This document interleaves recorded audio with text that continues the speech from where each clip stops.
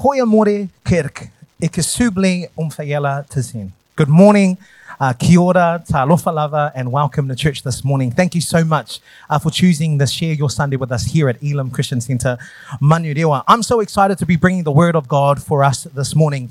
We're journeying through the 10 commandments, and we've gone through do not covet, we've gone through do not be a false witness, and today we're going through the commandment number 8, you shall not steal. You can go on ahead, take out your Bibles, take out your app. We're going to pray. God, we draw closer to you this morning as we come around your word. And so, Lord, we open our eyes, we open our hearts, we open our ears to hear from you this morning. Oh God, speak to us in such a way like never before, oh God. And so we just come with expectation and with faith as we come around your word this morning, Lord. Lord, we say we love you and we absolutely love your word. In Jesus' name we pray. Amen and amen. One day I get home from work and my parents call me into the lounge. And you need to understand that when Samoan parents call you into the lounge or to come to the front, they're calling you to the front for one of two reasons. Number one, you need to serve our guests by giving them some cabin bread biscuits and tea. Or number two, you're being called to the front because you've done something that you're probably being blamed for and you're going to get in trouble for it anyway. Or you've done something that they found out about that you thought that they didn't know. And so you're going to get called to the front. And so I get home from work and I get the call up. Don, come to the front. You'd think that being 23 years old, you wouldn't get called to the front, but nope, as long as you were under mom and dad's roof, you're going to get the call up all the time. And so I walk into the lounge and my mom puts this letter on the table nicely and she's like, do you want to tell us what's going on? So I pick up this letter and I have a read of it and I absolutely could not believe what this letter said.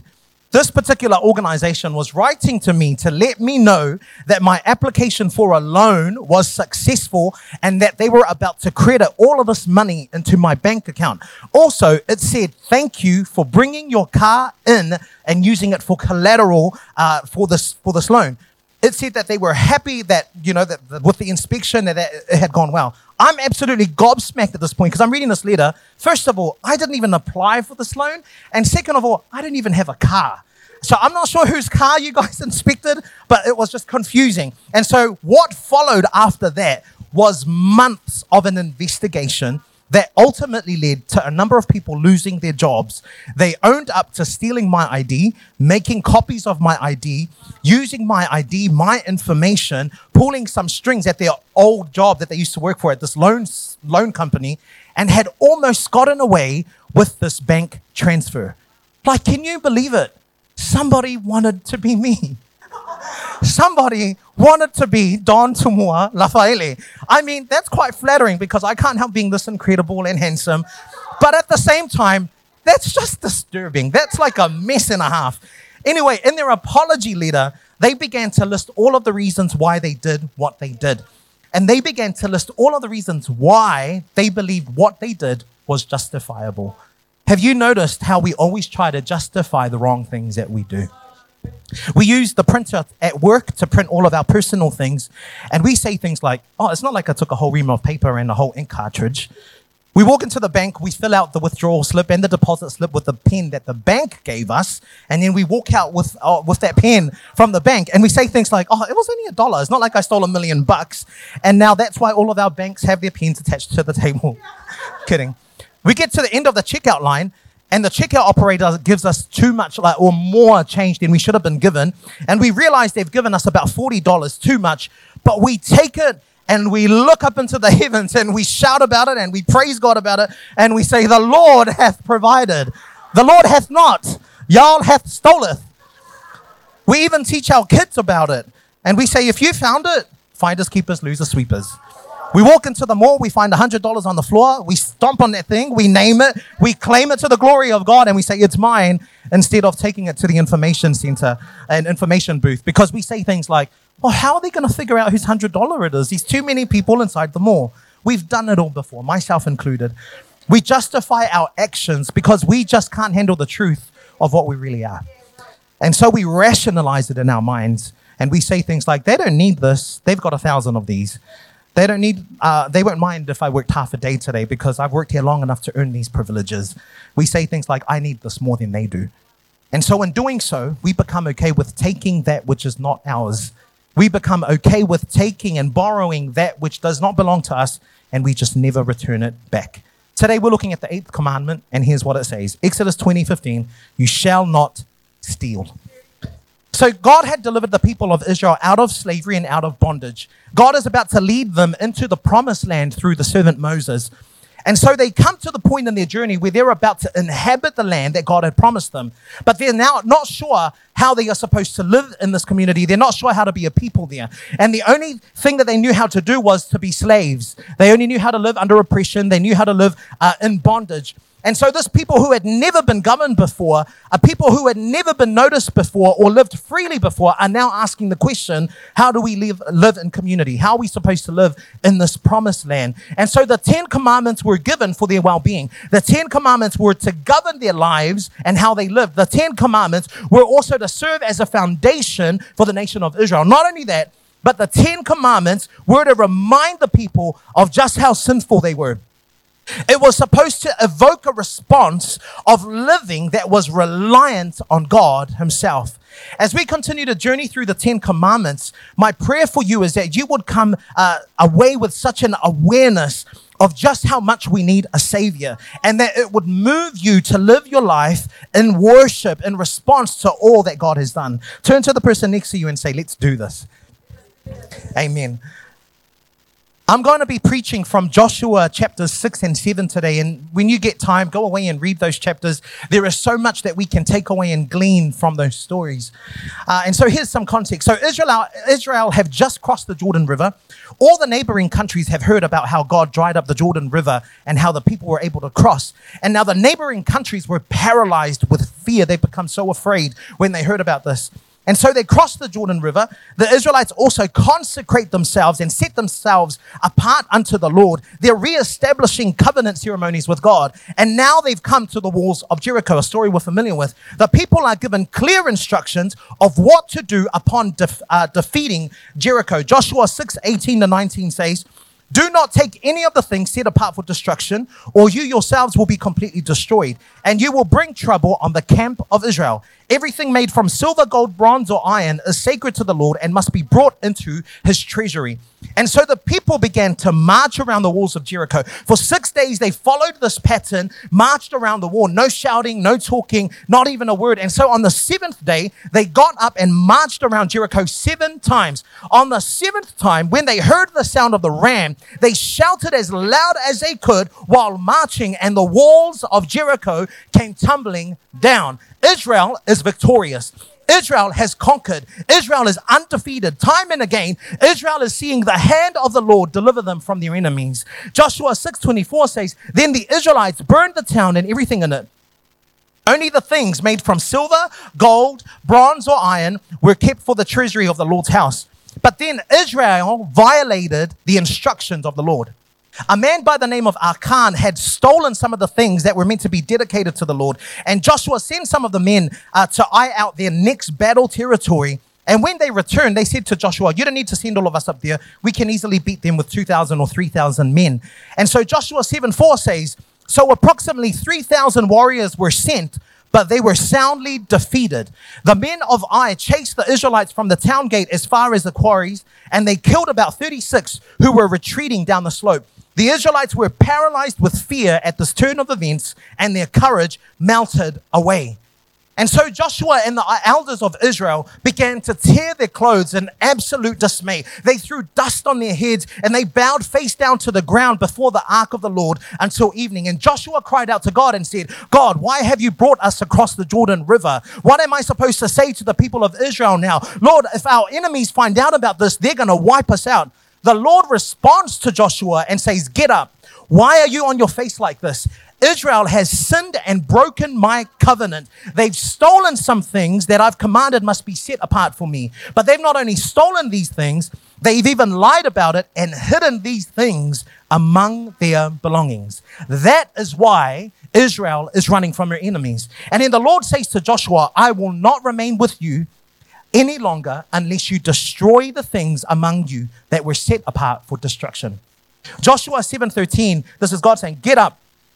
Command the people to purify themselves in preparation for tomorrow. For this is what the Lord, the God of Israel, says. Hidden among you, O Israel, are things that are set apart for the Lord. You will never defeat your enemies until you remove these things from among you.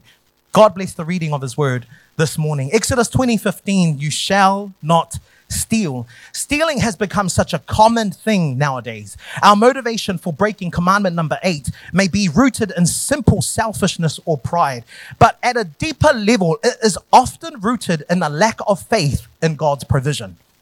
At the heart of the desire to steal and take that which does not belong to us is an unbelieving heart that simply distrusts God's providence.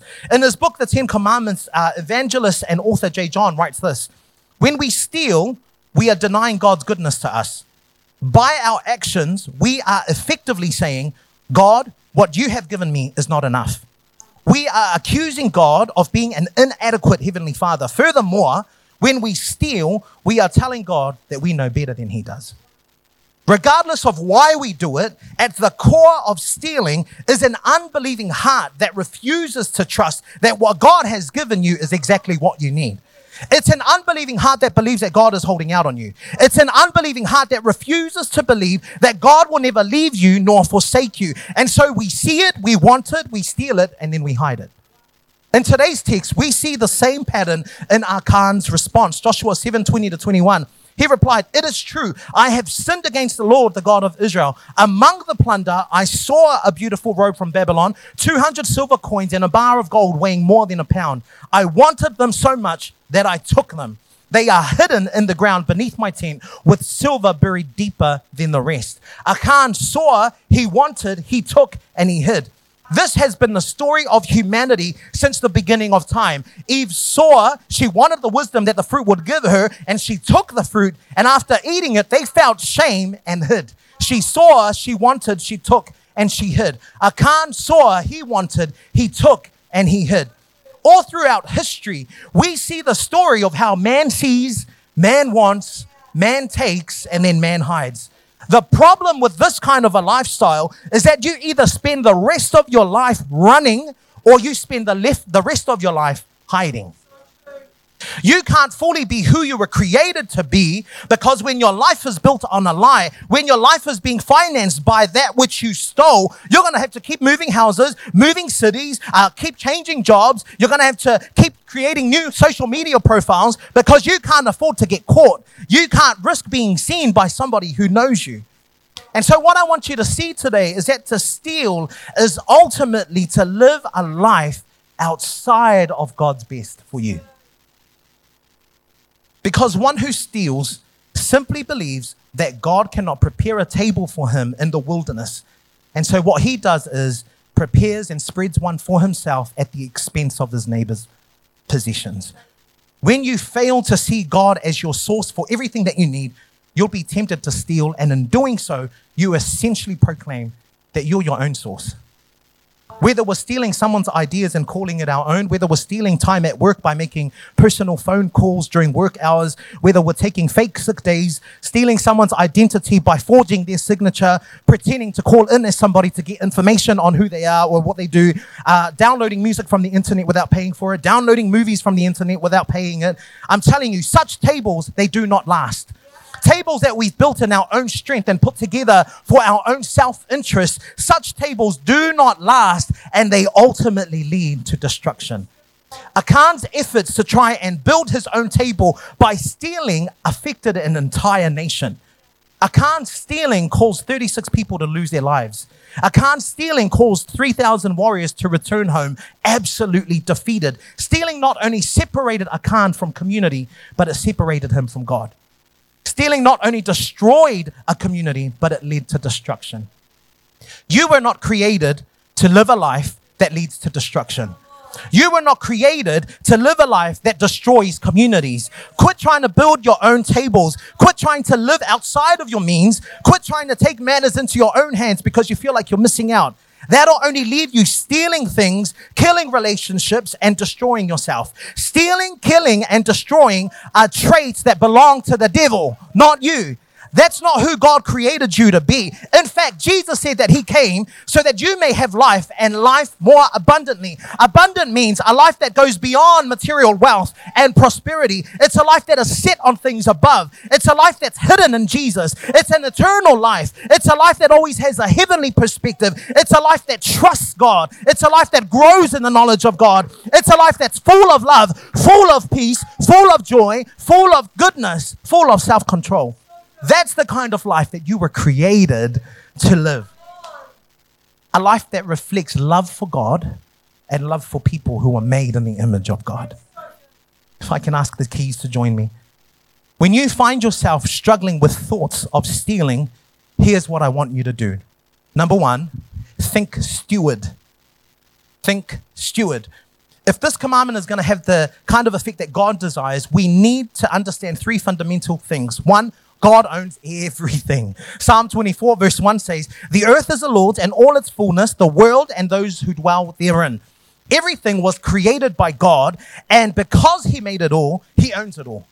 What we possess, we call our own, but it really only belongs to God, including our lives. Here's the second thing you need to know. God gives us what we need. 1 Chronicles 29:12, "Both riches and honor come from you, God, and you reign over all. In your hand is power and might. In your hand, it is to make great and to give strength to all." While we do contribute to how much we own, God in his sovereignty entrusts to us as stewards that which belongs to him so that we can use these possessions to accomplish his will. Thirdly, God holds us accountable for what he has given us. Romans 14:12 says, "So then each of us shall give account of himself to God." One day we will have to describe to God how we use the abilities, the opportunities, and the possessions that he provided, whether we used all we had to glorify God or not. You see, when you think steward, you acknowledge that you don't own none of this stuff. You acknowledge that all things belong to God, and to steal is to ultimately steal from God. So whenever you struggle with the thought of stealing, I want you to ask yourself some probing questions. Ask yourself, do I believe that God owns everything? Do I believe that God is right and good in distributing everything that we've been given? Do I believe that God's provision for me is sufficient? Does my attitude toward possessions and finance reflect a generous and loving God? If you answer no to any of those questions, then you need to go back and look at what you believe. Because that which you believe is going to inform who you are and what you do. When you don't believe that everything belongs to the Lord, you're going to constantly live your life in a wrestle trying to take that which you think you deserve. You're going to constantly live your life taking things because God isn't moving quick enough. You're going to constantly live your life with an attitude that is not reflective of a generous and loving God. And so go back and check what you believe. If you're in possession of something that is stolen, or if you're in possession of something that you've stolen, here's what I want you to do. First, confess it. Confess it. Joshua comes to Achan and says, "My son, give glory to the Lord, the God of Israel, by telling the truth. Make your confession and tell me what you have done. Don't hide it from me." Achan replied, "It is true. I have sinned against the Lord, the God of Israel." Don't allow your guilt to cause you to hide in shame. The law of the 10 Commandments is like a mirror, and it simply shows us how sinful we are. It shows us how much we need a savior. Hiding in shame is not going to get you saved. Adam and Eve did just that. When their eyes were open, they suddenly felt the shame at their nakedness, and so they started to sew fig leaves together to cover themselves. Don't allow your guilt to cause you to hide in shame. Quit trying to sew fig leaves together. Quit trying to cover yourself with that which will ultimately perish and fade away. It isn't going to do you no good. Bring it before God and confess it.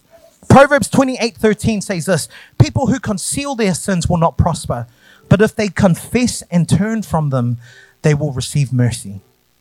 1 John 1 verse 9 also says, "But if we confess our sins to him, he is faithful and just to forgive us our sins and to cleanse us from all wickedness." If you're in possession of something that you've stolen, number one, confess it. And then after you've confessed it, here's the second thing I want you to do. Return it or rid yourself of it. God says to Joshua, "Get up, command the people to purify themselves in preparation for tomorrow. For this is what the Lord, the God of Israel, says, hidden among you, O Israel, are things set apart for the Lord. You will never defeat your enemies, Israel, until you remove these things from among you. Israel went into battle with Ai, thinking they could have defeated them with 2,000, 3,000 men, and yet they came away absolutely defeated. As long as there was sin in the camp, as long as Israel had that which was consecrated to God, they would not be able to defeat their enemies. I believe this is the same for us. The longer we try to hold on to that which we have stolen, the longer we try to cling to theft as a means of living and getting what we don't have, we will not be able to walk in victory in certain areas of our lives, because you can't expect to sow seeds of theft and then expect to reap a harvest of contentment. You don't sow seeds of theft in order to reap fulfillment. No, the Bible says you reap what you sow. If you sow to please your flesh, from the flesh, you will reap destruction. But if you sow to please the Spirit, you will reap from the Spirit eternal life. So how do you sow to please the Spirit? Don't steal. Imagine having a home where all of the furniture in there was stolen. Every time you sat at the table, every time you lay on the couch, every time you vacuumed your home and looked at all of that furniture, your conscience is being challenged about how you got your stuff. Every time someone comes into your home now and starts asking about you, how did you get this? Where did you get it from? You now have to tell a lie to cover it up. Not only that, but now you're raising your kids in amongst all of that stolen stuff. You've got a visual reminder every single day of these stolen things in your home. And what happens is you look at it long enough, you're going to end up wanting more. You're going to end up wanting to take more, and you're going to end up wanting to steal more. Having the stuff in your house will continue to trip you up and cause you to want to take some more and steal some more. Why would you want to be reminded of that every single day? To anyone who is in possession of something that you've stolen or acquired by ill means, let me encourage you this morning, return it or rid yourself of it. And I want to say to you these same words spoken to Joshua and Israel. You will never defeat your enemies until you remove these things from among you. As I come to a close this morning, I want to remind you of this. The best way that we can live our lives combating sin is to live by relying on God rather than our possessions, our stuff, our investment, our bank balances. We need to give God space to be our provider. We need to rely on God for everything that we need. Again and again, Jesus encourages us to bring all of our needs to the Father. He knows what we need and is ready and waiting to give. You see, stealing is all around us. Whether open or subtle, personal or public, private or corporate, it is increasingly part and parcel of the way that this world operates. And so trying to live the way God wants us to in the area of possessions will make us stand out as very strange to those among us whom we live and work with. Trying to live the way God wants us to in a world that continually glorifies self and individualism will make us stand out. And so on this journey through the 10 Commandments, I truly believe that God is getting up in our business and getting up in our face and getting up in our stuff, even during this sermon series, but it's most necessary, because unless we take to heart these commandments and empty ourselves of ourselves and live in such a way where God is number one priority, we're not going to allow room for God to move in our lives. What if we simply took to heart these commands to never covet, to never bear false witness, to never steal? Imagine if there was no stealing. Imagine how it would change our working relationships. Imagine how it would change our environment. Imagine how it would change our church. Imagine how it would change this community. Imagine how it would change our friendships and change our economy. But we're not called by Jesus to just imagine a perfect world. One day that world will come.